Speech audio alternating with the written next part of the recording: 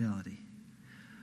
I want to just thank Pastor Rob and the elders and the missions team on behalf of Entrusted Word Ministries for all that they've done for us, John and Laura, and all the work, and we hope the long and fruitful relationship. But this morning, we get to, instead of just multiply the message, we get to hear the message. We get to revel in God's word and what he has done for us. And I want to look at this, since you get to pick some, when you get to guest preach, you get to pick the passage sometimes. I was like, oh, you're doing a missions thing this weekend. Do I have to preach on missions? Matthew 28. And like, no. He said, you get to pick what you want. So I get to pick one of my favorite passages. Honestly, as a believer, it's probably been more instrumental in my understanding of how the Bible goes together, how I live, etc., than probably any other passage. And it might sound strange, but I think it'll be your favorite passage when we're all done. So if you have a favorite passage, I'm challenging it this morning with this one. Because what it does is it provides a fundamental understanding on which we can build the way we evaluate, grow in, and live out our Christian lives. So if you think about it, it's kind of like a tree. You got this trunk, and you got these branches, or limbs, and then the branches, and then the leaves, and then the fruit, and everything that comes off of it. This provides that foundation about our life and how we look at it and how it relates to others. My danger this morning is when you start with the trunk and go to the trees and go to the limbs and go to the leaves and go to the fruit, and guess what you want to do as a preacher? Just keep going. Hey, and there's more over here and more over here and more over here, but I'm going to try to keep it down. But hopefully this will give you a really good framework to begin putting other pieces in the scriptures together.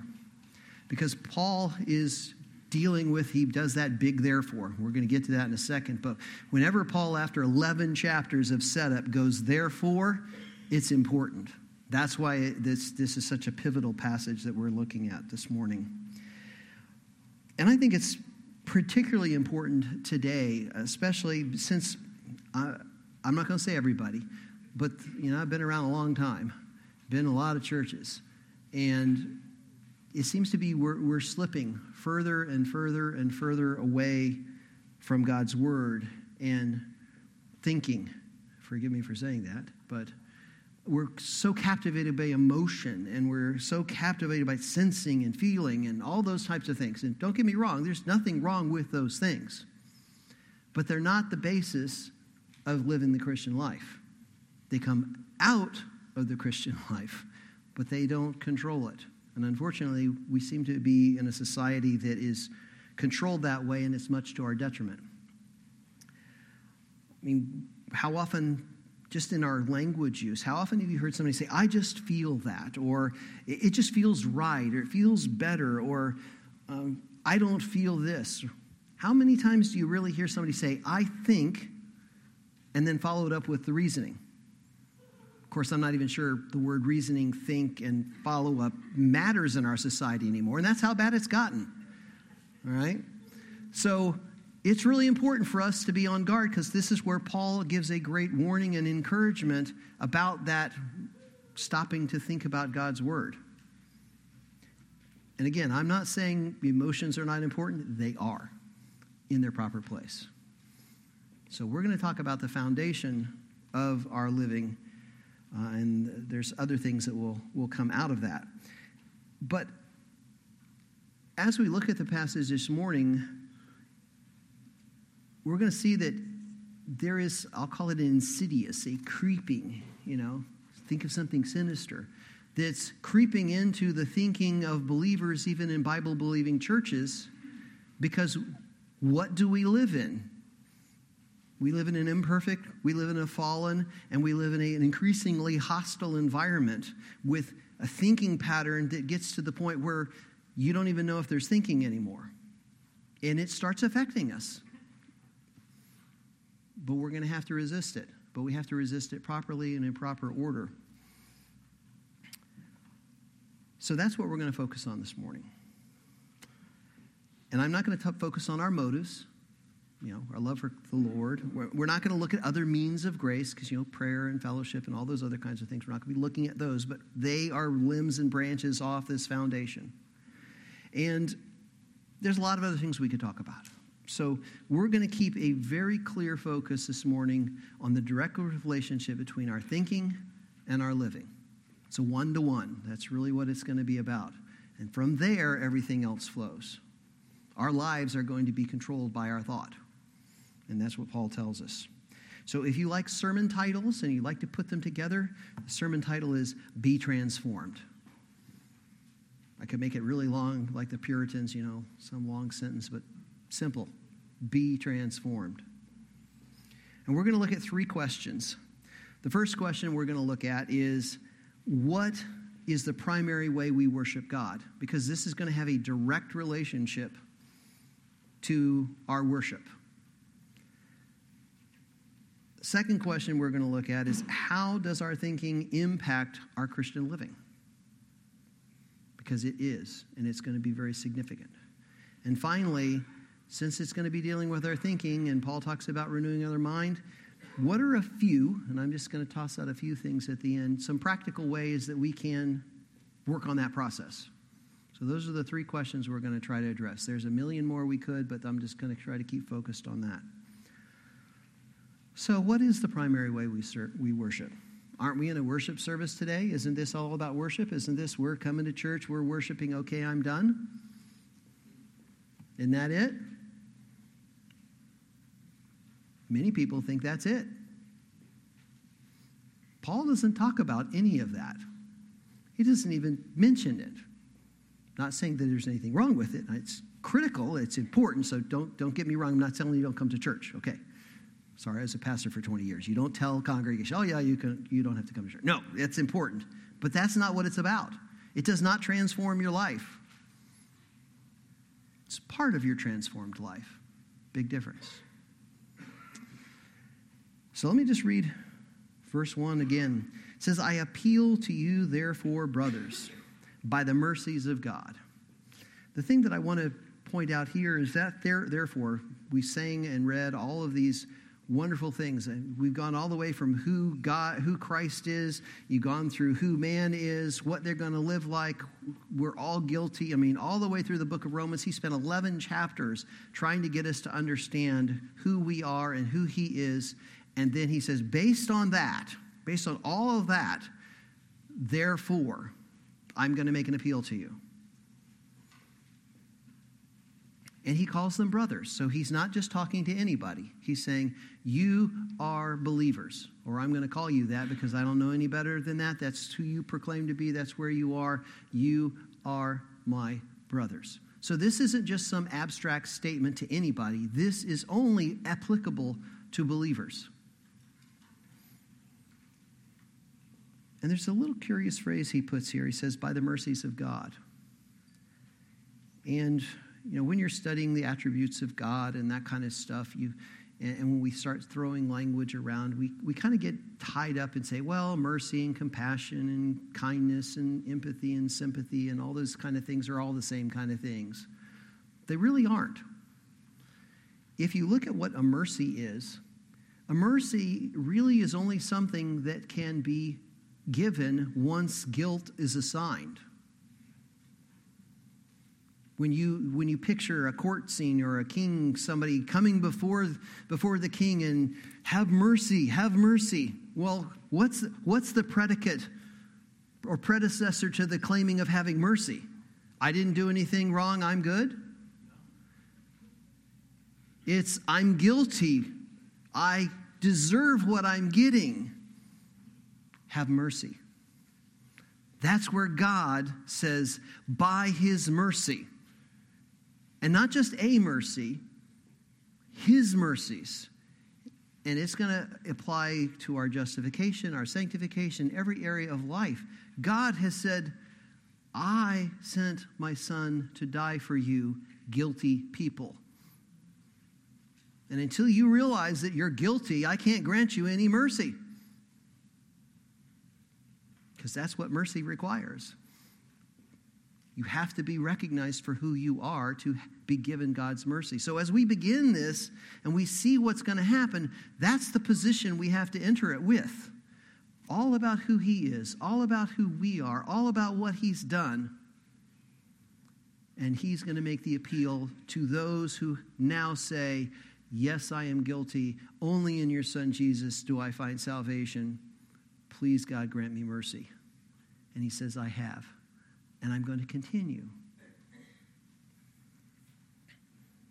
So let's really look at now the principal question and answer. So what is the primary way of worship? We worship God. Paul says the appeal is to present your bodies as a living sacrifice, holy and acceptable to God, which is your spiritual worship. Really simply stated, your life is how you worship God. Part of that life is here corporately worshiping God with the proper attitudes, with the other things that come along with that. That's part of it. But it's not when we walk out this door, I've stopped worshiping. Every single day of our lives, we are worshiping. And the people around you at work, at home, in your neighborhood, at the ball field, wherever, are going to see whether you're worshiping God or the world by your life. And he's making an association. By the way, all of these things I've mentioned so far are each sermons in and of themselves. So I've spared you. Those are 3 sermons right there. I'm going to have Rob, he's going to do it next week. He'll fill in the blanks. Because what Paul is alluding to back is what are acceptable sacrifices in the Old Testament. Because when you came before God with an acceptable sacrifice, and there were unacceptable sacrifice, Nadab and Abihu, probably wasn't such a good sacrifice. Don't bring something dead. Don't bring something unblemished. Those were unacceptable, but they were sacrifices, right? He says, no. Your life has to be acceptable. And it's a living sacrifice. Have you ever thought about the sacrifices? Sacrifices were always dead. They were already cut down. They were lifeless. You and I get to present a living sacrifice, an ongoing sacrifice, every single day. And what kind of sacrifice is it? Is it whatever sacrifice? The great meh. Yeah, that's all I need to do. If the minimum wasn't good enough, it wouldn't be the minimum. I'm saved, we're done. Was the thief on the cross? That was it. He just had to believe, we're good. Really? Is that the sacrifice that he made for you and me? Is that the attitude any of us should have? That, I'm saved, I believe in Jesus, we're all done. Too many people in the church think, I believe and then I come to church and we're done. That isn't it. The sacrifice is a living one that is holy, meaning set apart, meaning not like everything else, and it's acceptable to God. So it's not like one of those dead, blemished sacrifices on the wrong day for the wrong thing. Pigeon's good enough. Yeah, I should be giving you a ram, but it's okay. He says, no, that's based on what he's done, what my appeal is to you, because it is your spiritual service of worship. And if it's not really even about church, is it? Because Jesus, when he's talking to the Samaritan woman at the well, I'm going to read the passage. He says, the woman said to him, Sir, I perceive you are a prophet. Our fathers worshipped on this mountain, but you say that in Jerusalem is the place where people ought to worship. And Jesus said to her, Woman, believe me, the hour is coming when neither on this mountain nor in Jerusalem will you worship the Father. You worship what you do not know. We worship what we do know, for salvation is from the Jews.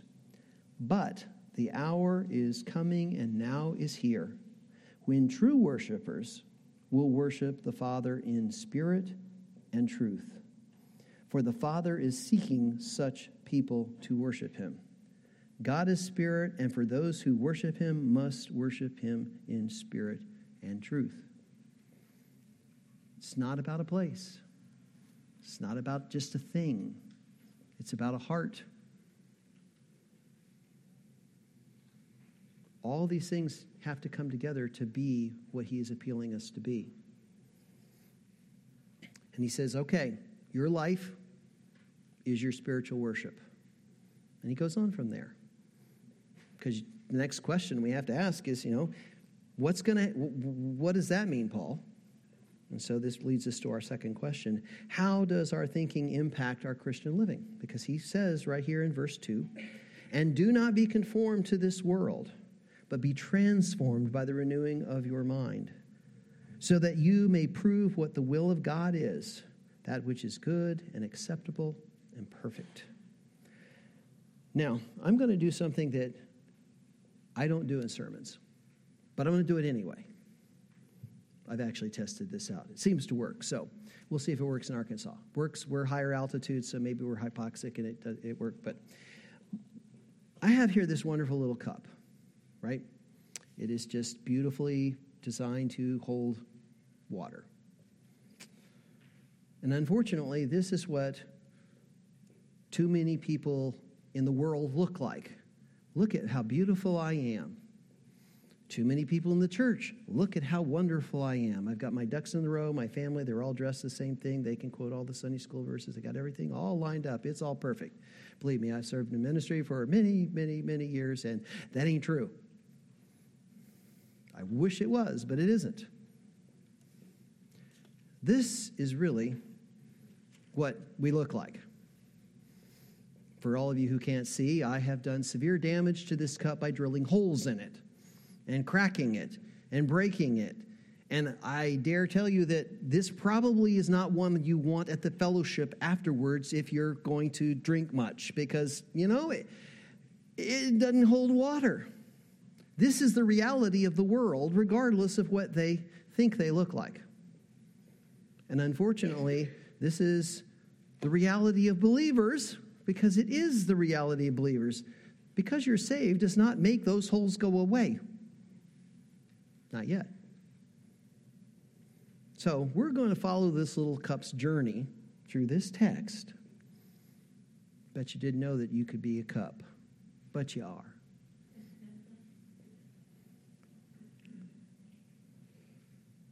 So I have 5 observations about this text before I start, I want to point out one thing, just so nobody gets depressed. This is who we are. This is the reality of who we are. However, in Christ Jesus, that's how God sees us. We are that perfect cup. We do have a purpose in him. This is eternity. This is what we have to work on now. This is what God sees because of his Son. This is where we are and what Paul is addressing, this holy cup. So 5 observations. First observation is our thinking only leads to 2 ways, and it's going to be to conformity or transformation. You're going to be either conformed or you're going to be transformed. The first part of the verse, it says, and do not be conformed to this world, but be transformed. And those 2 options, the grammar in the Greek is quite fascinating. They are what is referred to as a present passive imperative. So now you guys know Greek. Or it's also referred to as a permissive imperative. But let me break that down to tell you what in English it means. If you're an English grammarian, maybe you can get it from the English. I couldn't. I'm not that good with English. But that basically means that a present tense says right now, all the time, right now. Continuing on every day, every moment. Now and now and now and now. That's what a present means. So it's not necessarily, it's not the past and it's not the future, it's right now. So in other words, our daily lives. The second part of it is it's an imperative. That means a command. Okay? So right now, I'm commanding you. But the weird part of it is it's passive. You go, present, passive, imperative. How do I have a command that is passive? Well, that basically says a permission. You're not the actor. Something's acting on you.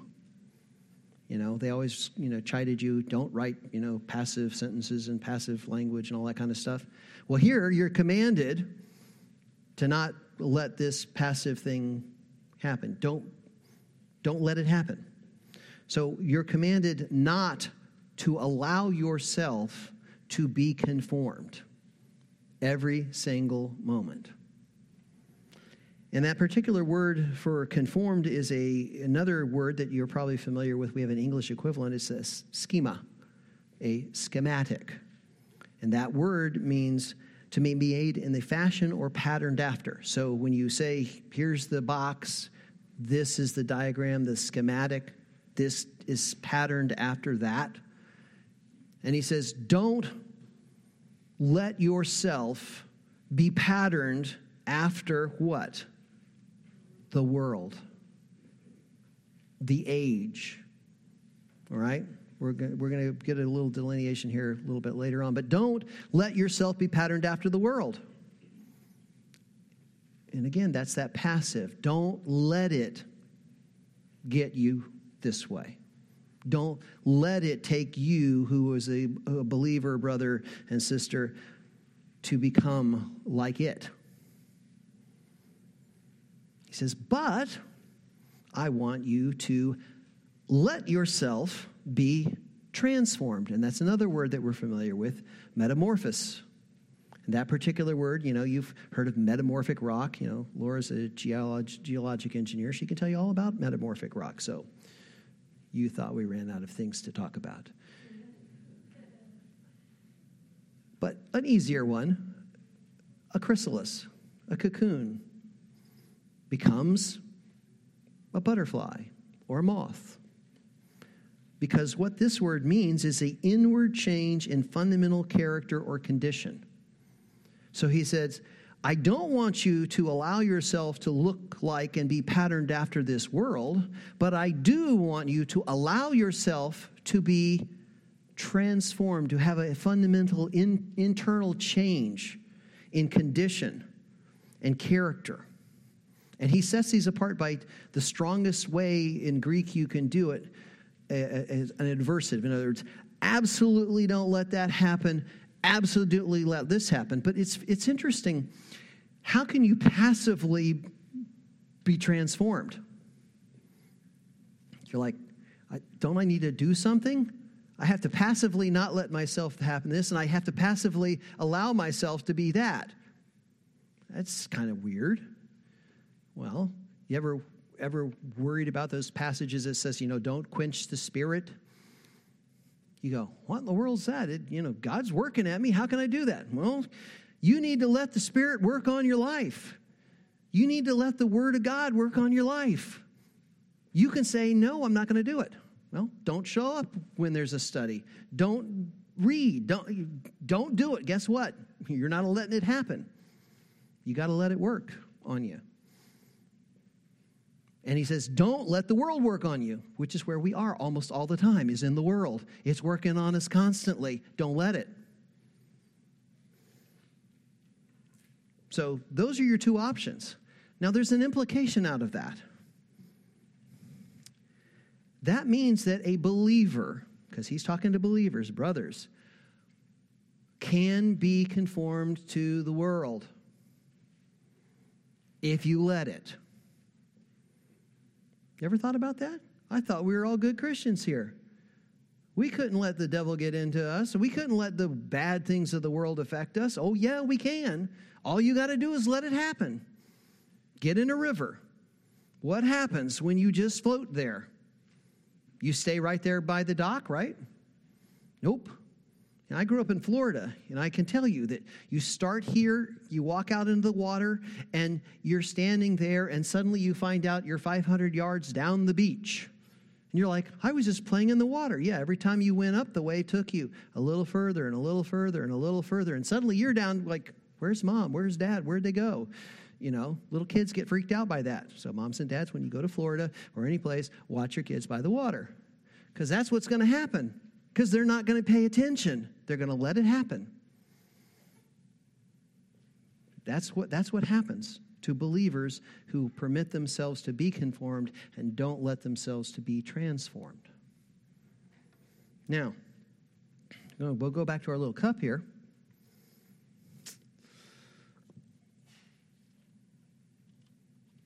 These holes, are we going to let them get bigger? Or are we going to start patching them? Are we going to start doing things that are going to work that way? Now, I told you that this doesn't help you if you're an unbeliever. And right now you could say, well, if I patch this hole and patch this hole and patch this hole, things are going to get better, right? It's going to hold more water. Well, if I've done my sleight of hand correctly, or you're far enough away and don't have your glasses on, you may recognize that there's a big problem with this cup.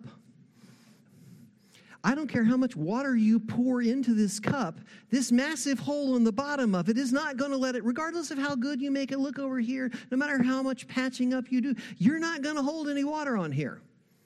If anything, the vortex to hell is, it's like, here's my funnel, right? All right, that's what's going to happen. But fortunately, God has a solution to that problem. He has this little patch. I bet you didn't know that this was your justification. Because, see, once you're justified, and I'm not very good at tape. I flunked scissors and glue in preschool. Probably skipped that lesson. Guess what? Pretend that actually sealed. You have to use your imagination. Guess what happens when I put this patch on the bottom of the cup? When I'm justified, when I am a brother. If I pour water in here, it might not hold much, but it's going to hold some. And that's the difference between a believer and an unbeliever and being saved, but haven't grown in our sanctification. And you can still be saved, but none of the rest of this hole gets patched up. So, okay, yeah, I'm the thief on the cross. Really don't want to be the thief on the cross because there's an imperative command that says don't stay like that. Unless you're dying tomorrow, maybe that'll happen. But that's not our life as normative believers. The difference is this cup will now hold a little bit of water because it is now in Christ. That's how God looks at you. This is what you still look like, but you can hold water. This is the difference in the life of a believer. Second observation. The means of being transformed is based on the renewing of the mind. So that's what he basically tells us. Do not be conformed to this world, but be transformed. How? By the renewing of your mind. Now, it's kind of a strange thing. We're going to come back and talk a little bit more details about this, but when the scriptures are speaking about us interacting in the world, it talks a lot about words that are dealing with thinking. I won't read you the Greek words, but there's a bunch of words, and they're always dealing with the mind or thinking or reasoning. And if you really understand what's going on, even in our salvation, it uses a word, repent, right? Doesn't repent just mean I'm sorry? No. Repent does not mean I'm sorry. Too many people think, see, okay, you need to repent of that. Okay, I'm sorry. I've repented. Really? Because repent does not carry that meaning. Repent means to change one's way of thinking, your mind, the way you think about stuff. So if you keep hitting, kids, if you keep hitting your sister after you said, I'm sorry, you have not repented. You have just said, I'm sorry, which is a good start. You have to admit you did something wrong. But you got to change your thinking. Your sister might bug you. Believe me, I just watched my granddaughter just bedevil my older grandson, and he was,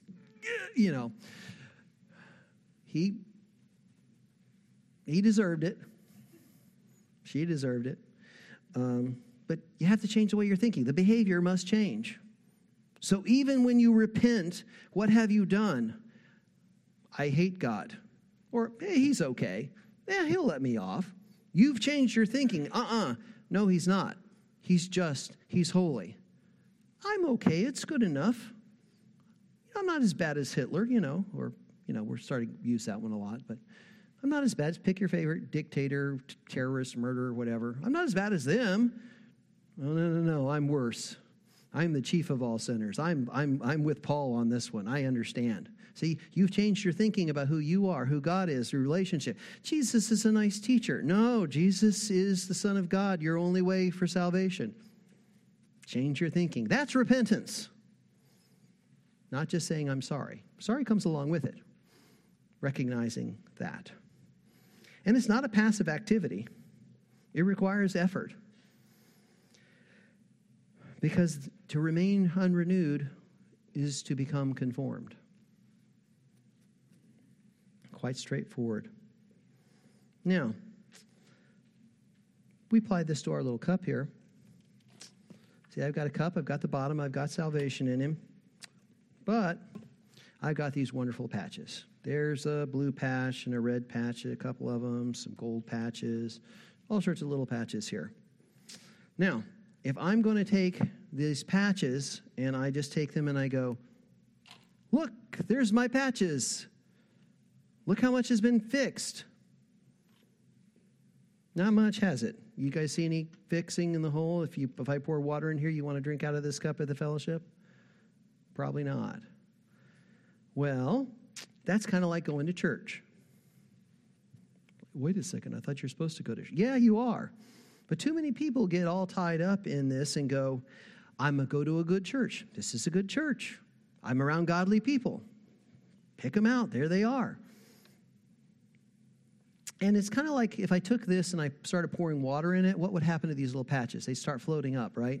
They start swirling around the side as, they start leaking and there's a hole and the pressure will start filling. Physics lesson. Hey, science experiment, moms. You can say, this is what happens. You pour that water in there, it's going to leak out. And sometimes those little patches are going to rump up against the hole and stop it. And you're going to go, great. I churched myself, right? Well, what happens when the water stops pouring and things dry out and you get away from churchy stuff? What happens to you? The coal and the fire and you move it away from the central core and all that other kind of wonderful stuff. What happens to the coal? It starts going out. What happens to the patch? You start realizing it never was patched. It never was a fit. It never went in there. It was just, while I'm here, I look like the hole's fixed. That's why we do need to be. See, one of the patches is already fleeing.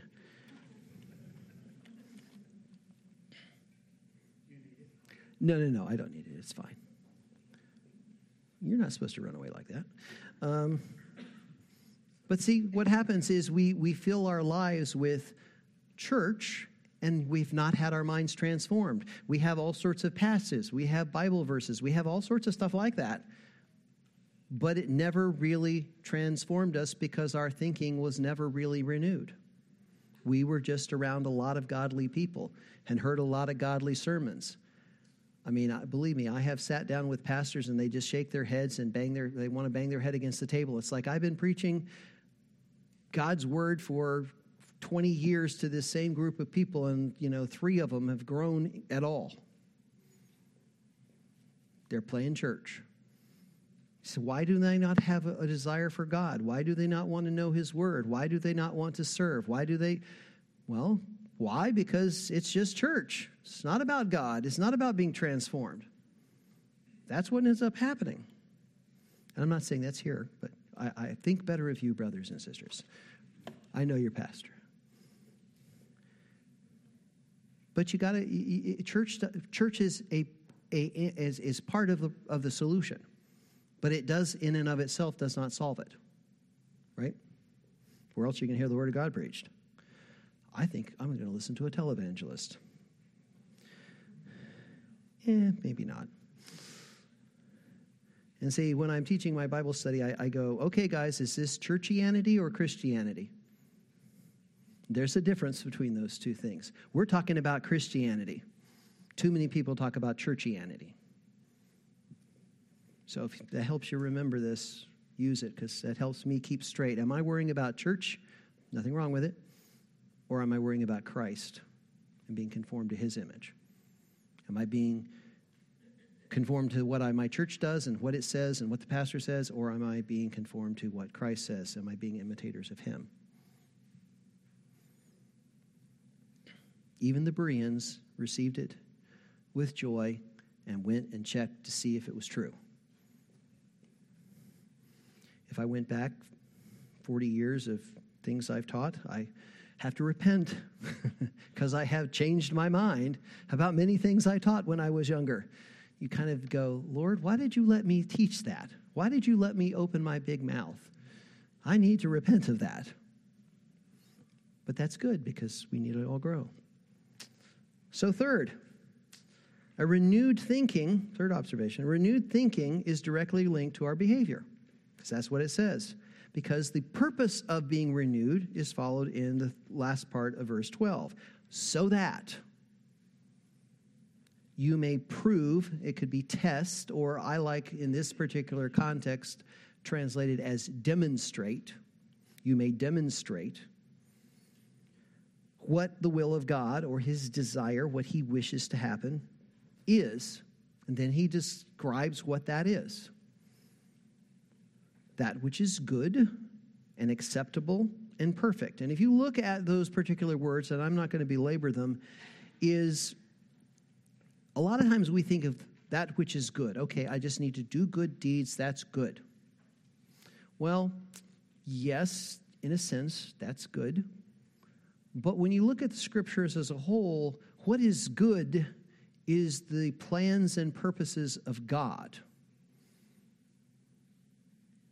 We might think something is good, but what we want to be is in conformity with the plans and purposes of God. As God lays out what he would have us do in each and every one of our lives, that is what is good, because what's he doing with it? He's working all things together for what? Good. See, that's why that golden chain that Paul already talked about in Romans 8. It's for those who are called according to his what? Purpose. So when we say so that you can prove and demonstrate what God's will is, what he wants to have happen, what is good, that's what we want to be striving for. Not just do good deeds. And yes, good deeds are part of it, but sometimes they may not be where you should go because the scriptures are saying, don't go there. It sounds really good, right? It feels right. Oops, as soon as you start hearing it feels right, question yourself. I think the Bible teaches me this, and here's why I would go that way. That's perfectly okay, because we're all wrong sometimes. It's okay. And what's acceptable? Go back to what would God have us do? What would be something that he would demonstrate is an acceptable sacrifice or pleasing sacrifice? And what's perfect? And see, this is when I think a lot of times Christians go, well, I'm saved, it's good enough. It's like, no, he didn't call us to be good enough. He called us to the high moral standard, complete maturity, perfection. I'm teaching through Hebrews. I know you guys have gone through the book of Hebrews. Just finished Hebrews chapter 6, which, since he's still here, you guys didn't run him off when he went through Hebrews chapter 6. I just finished teaching through that. I'm like, most pulpits, you stood up there and say, I think you guys are kind of bedwetters here, and I think you need to really worry about where you are, and we need to go deal with all this kind of stuff. Most churches would just throw you out. You say, yeah, I'm just reading Hebrews. What he was worried about. Don't turn back. All those different wonderful things. We don't want to hear that anymore. High standards, mature, grow. That's what we're called to be, because that is what the will of God is. Paul rewrites that in another way that I think is also applicable in Ephesians 4:20 through 24. It says, but you did not learn Christ this way.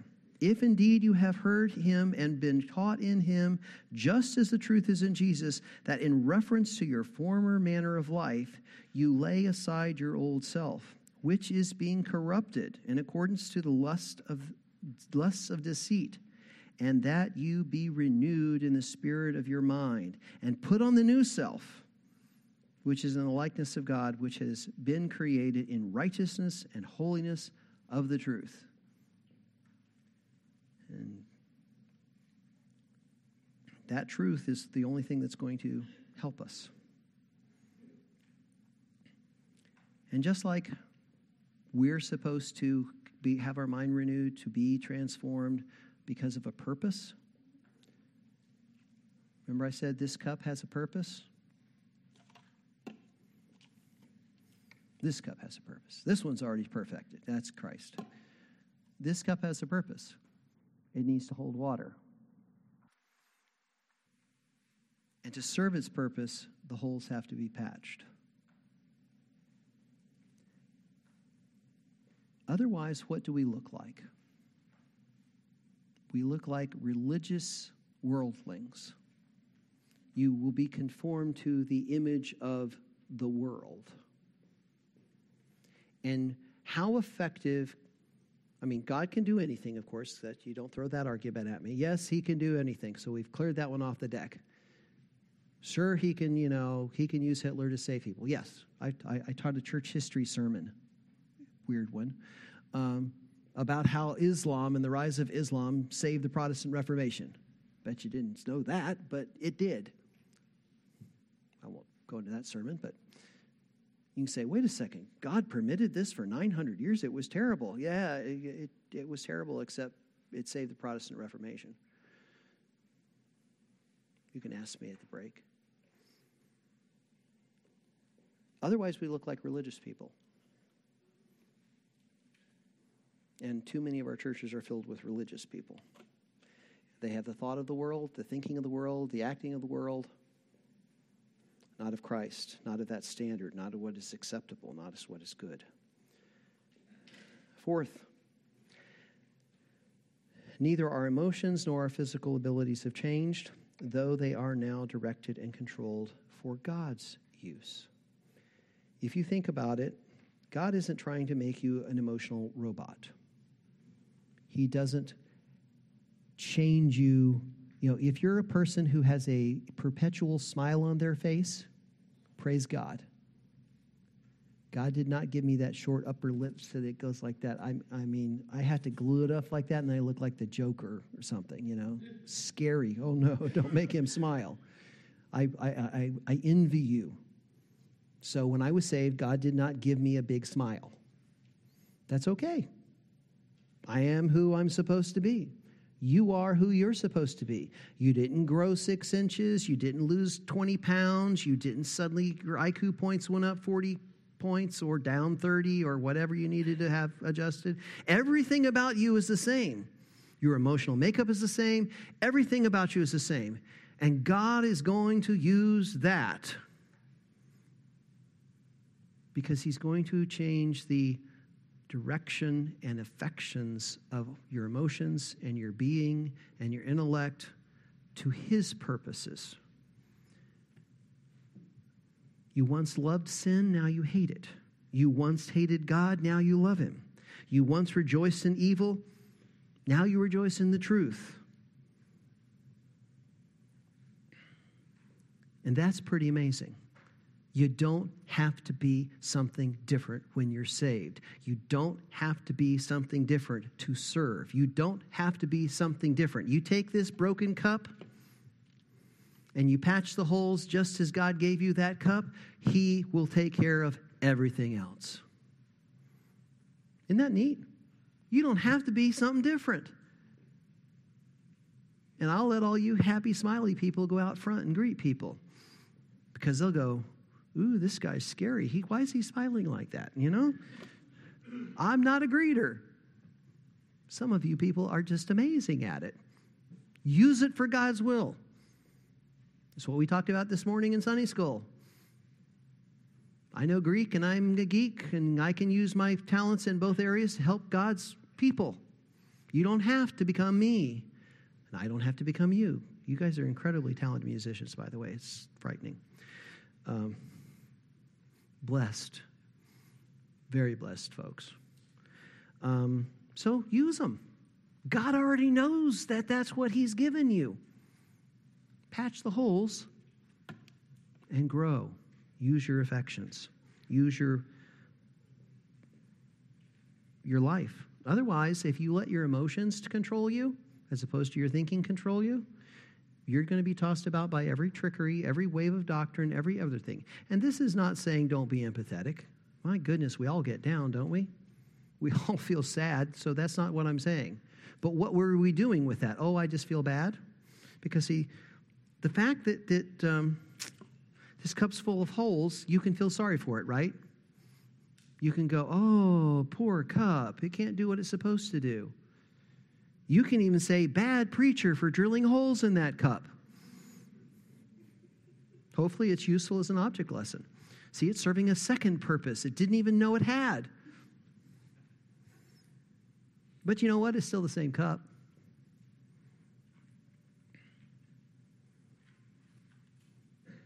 But when my mind or this cup is transformed and renewed, it can now serve God.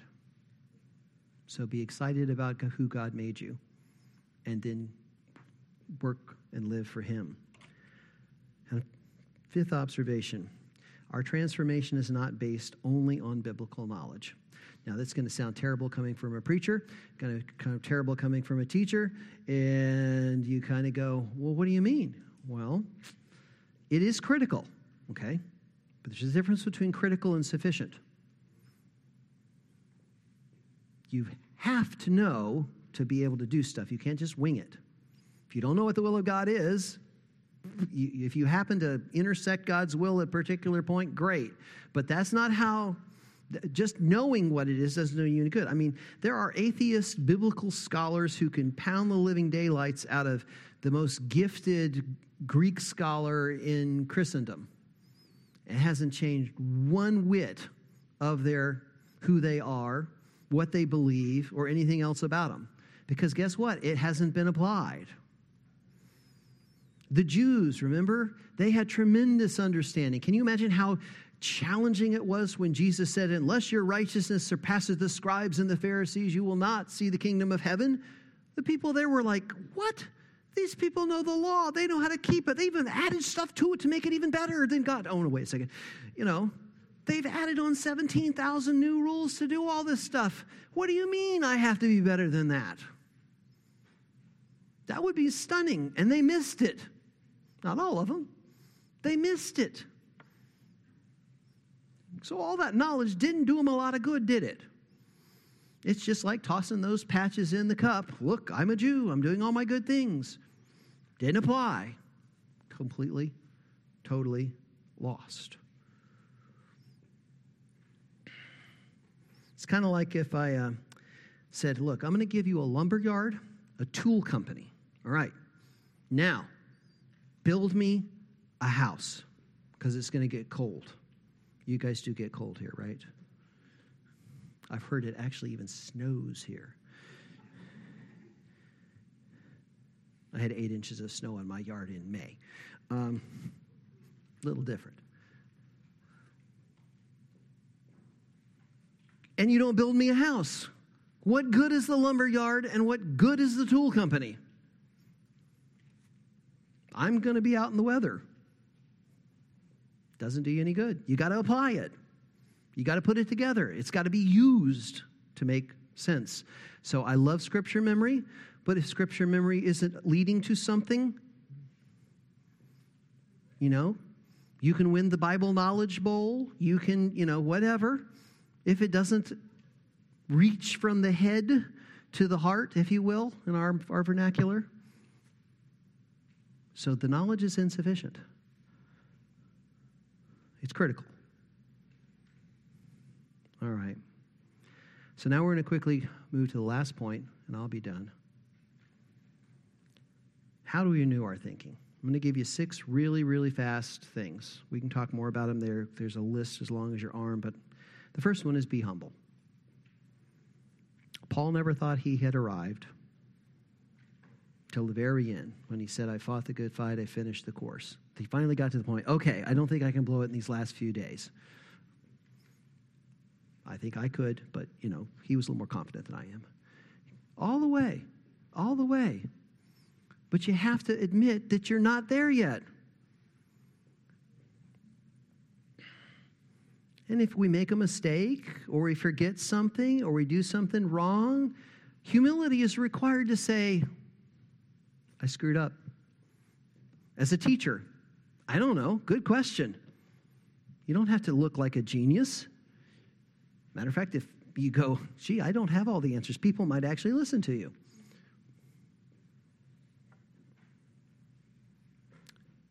Jesus didn't go, hey, I'm Jesus. I'm the guy. He said, no, I follow what my Father says. I do what my Father is doing. I say what my Father is saying. He's like, I've placed myself under my Father to do his will. And whose will are we supposed to be doing? God's will. Let's do it. And if you're thinking I'm making that one up, Paul backs me up in the next verse. He says, for I say, through the grace given to me, to everyone who among you, not to think of himself more highly than he ought to think. That doesn't mean say, oh, I'm an idiot. No, just don't think more highly of yourself than you ought to think, but think soberly. Yeah, I got my weaknesses. I got my blind spots. I got the things that I've got to work on soberly. As God has dealt to each one a measure of faith. And God's not going to ask you to change instantaneously overnight. It's not going to happen. Second, be teachable. It's really simple. No matter how much you think you know, be teachable.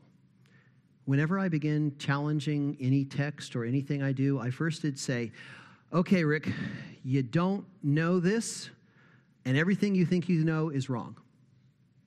I start with that. Because if I start going, oh, yeah, I know that. Am I going to learn anything? I'm just going to repeat what I've been told. I mean, how many passages? The seminary professor said so-and-so. Yeah, but let me show you this text here. Yeah, but Professor so-and-so said, I read that book. And wait a second, that's not very Berean. That's not very teachable. I can tell you, I'm coming up on 57 years that the Lord pulled me out of darkness.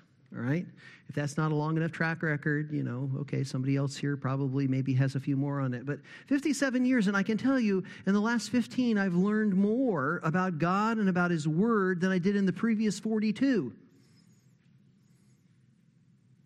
Not because, I have 42 years of experience, I know it all. I don't. Matter of fact, that's when I started going, there's too many questions. I need to rethink. I need to go back and I need to start over. And I need to go, just because my Sunday school teacher told me that. I got to be teachable if I'm ever going to learn. So, mind transformation requires humility and teachability. The third thing it requires is intentionality. Be intentional. Floating through life purposeless, without any effort, without anything that goes along with it, is just going to build a pattern of inconsistency. And you might hit on something. There may be some sermon that hits you and you go, wow, that's transformative. That's great. But let's be intentional about it. We got to show what's good and acceptable and perfect. And if you don't know what's good and acceptable and perfect and mature in God's word, then how are you going to show it?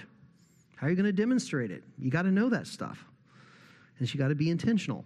And unfortunately, I've heard too many people go, well, I was just led by the Spirit.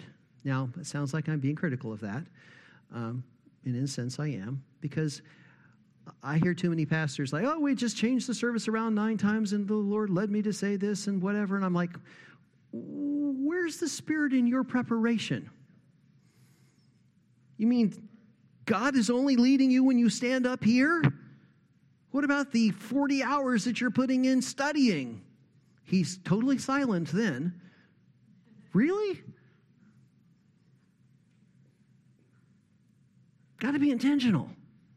And don't get me wrong, sometimes God just, grabs hold of stuff and runs with it, and he shows you stuff, you're going, wow, I didn't see that. And he's going, yes, now say it. But that's not normative.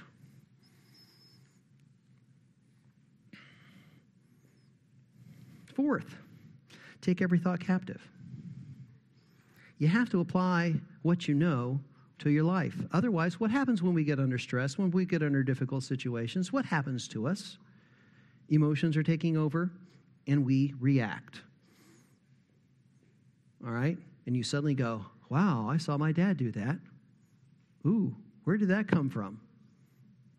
Because we're not thinking anymore. We're not taking our thoughts captive. And somebody asked me one time, they said, well, how do I take thoughts captive? I said, well, it's kind of a spiritual discipline. So I'm going to give you a quick, easy way, not easy, a quick way to begin that process if you don't already have something that God's helped you with. When you read God's word, think about other situations that you've been in. How would this be applicable to me? How might this, I've thought about this differently. How might this apply? And what you're now doing is you're beginning to take God's word and not reading it. You're now taking previous thoughts captive, applying it, which now helps you build in a discipline of your thinking. I've seen that before. What was that verse? Oh, yeah, this is what I need to be thinking about. So the thought gets captive. You start building the net, so to speak, the lure, the trap. Can grab hold of that thought because I have something to grab hold of it with. Otherwise, thoughts are kind of slippery, right? Like eagles. They just kind of slip away. But if you start building that into your thinking when you read the scriptures, and I love scripture reading, but you know the Bible really doesn't talk about, I would like you to read me every day. 4 chapters, Old Testament, New Testament, and 1 Psalm, right? Which is nothing wrong with that. It's good to refresh our memories. What does the psalmist say? I meditate upon it day and night, i.e., I'm thinking about it. So what I'm saying is the way you take thoughts captive is to begin first with God's word and meditating upon it. Now you have something to grab hold of. 5th, learn to be disciplined in our life and not float along. That's hard. But when Paul described the Christian life, he did not describe it as showing up and getting a participation trophy. See, that's one of those things that's crept into our thinking. Well, that's what we do with the kids now. Oh, when I was a kid, you didn't win, you didn't get a trophy. You might have had a party. That was your participation. I know, trying to be critical. I'm just saying that there's a difference. Paul's attitude was, if you're an athlete, if you're in the military service, if you're a farmer, you don't just go, hey, I'm going to throw some seeds in the ground, hope something shows up. I'm going to go out and I'm going to run in a race. I don't know. You're going to get your head handed to you. He says, run to win. Don't box the air aimlessly, with purpose, with diligence. That is the Christian life. So we have to learn to be disciplined in that if we're going to have our thinking transformed. And finally, be an imitator. First of Christ, of course. And I used to sort of take that statement for granted, but the more I watch, I'm going, do we know the same Jesus? I don't recognize yours. People have even lost who Jesus is. I'm not talking just about I'm talking even pastors. I'm like, are we reading the same scriptures? Because I don't see what you just said. I don't think that was Jesus, just that's all he's about. Yes, he's about that, but, why don't we put the whole picture of who he is? He's not some, I can use this fluffy bunny version of Jesus. He also talked to the Pharisees and his disciples said, that you made them mad. We can't make them mad. They might go away. Hey, they're going away mad. Well, we can't let that happen. Do you realize that they're going to be angry with you? He says, yeah, let them go lead the blind and lead them into a pit. That doesn't sound very loving. This is the Jesus I like over here. So when I say be an imitator or try, make sure you know who he is to begin with, because that seems to be becoming lost. But also godly lives around you. Paul said, be imitators of me as I am of Christ. Find somebody or some people in your life, young, old, whoever they are, that you see maturity in, And sometimes you just watch them. When I was teaching through 1 Corinthians, one of the things that struck me is, Paul he's kind of getting frustrated with the Corinthians. He's like, I've taught you this stuff. You should know better. You should think better. And I know you guys want Apollos to come, but he's not going to come. So I'm going to send you my faithful and beloved son, Timothy. And he's going to teach you a new systematic theology class and 2 things on counseling and how to raise your... No. He's not going to do that. He's going to do what? He's going to show you how we live. We need examples. I mean, if Paul sent Timothy specifically to this church, to these people to say, you need an example, we need examples. Because he's not telling them they didn't know stuff. They don't know how to live stuff. Sometimes you ought to just ask the person when you watch them. You go, why'd you do that? Why'd you do it that way? And how did you know that's what you should have done? And hopefully they will be able to tell you, well, here's why. This is my experience with this. That may not be with everybody, but these people or this situation, here's what I've seen, and this is why I did this. Or they might be shocked to go, gee, I don't know. And you've just helped them go, maybe I have one of these little holes that I need to fix. I got a blind spot. Yeah, I'm just doing this out of reaction because that's what I saw somebody else do. It happened to be working, but why? What's biblical about it? So you might actually be helping them learn and grow. All right. Enough to chew on? Something to build some branches and some leaves and some fruit on? Now you see how dangerous this passage is for me. I could talk for another 3 hours, but you get hungry. So let's conclude. All of us fall short in our biblical thinking. We all do. It's okay. Thinking and learning to apply God's word is hard work. It isn't easy, and I'm not going to tell you it is. It's a process. It doesn't happen overnight. That's okay. God made you that way. He made me that way. He knows that. You realize that, right? God realizes it's going to take time. He says, I know exactly the density of your skull. I know the permeability into your brain. I know exactly how long it's going to take you to learn this. It's all right. But work at it. And we have to be continuous. Else we will be conformed. We're not allowed to do that. Paul and Jesus didn't call for lazy disciples. And we have to strive to think biblically in every aspect of our life, not just when we come to church or we go to Bible study. Every aspect. When you drive, everything. Whatever you do or say or eat or drink, all to what? To your good name and how wonderful you are. No, glory to God. So let us avail ourselves of teaching, people in the church that can help us, both who have the knowledge and the wisdom and the experience, put it all together and learn how to start applying it, taking those thoughts captive, being humble, being teachable. These are the things we need to do to be transformed in our thinking.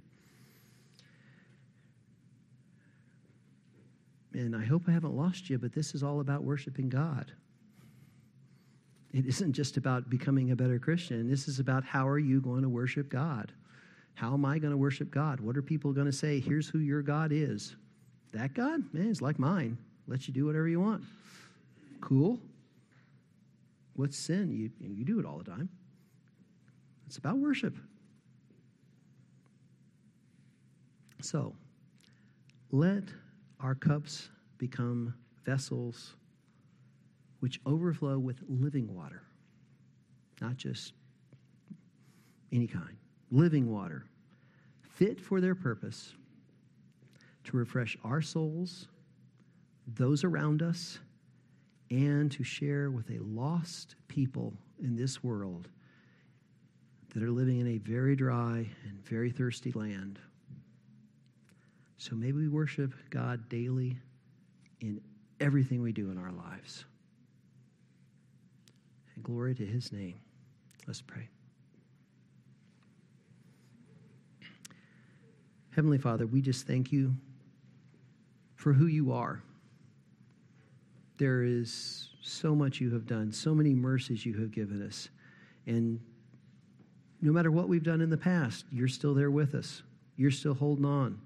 You're still guiding us. Let us grow and let us learn and let us be transformed into the beautiful work and handiwork that can only be wrought through your Son. And then together, use the giftedness, use the care, use the passion, use the zeal, use all of the things that you've put together as we serve you, one another, and this world. For it is so desperately sick, it is so desperately wicked, it is so desperately conformed to ideas that are so not you.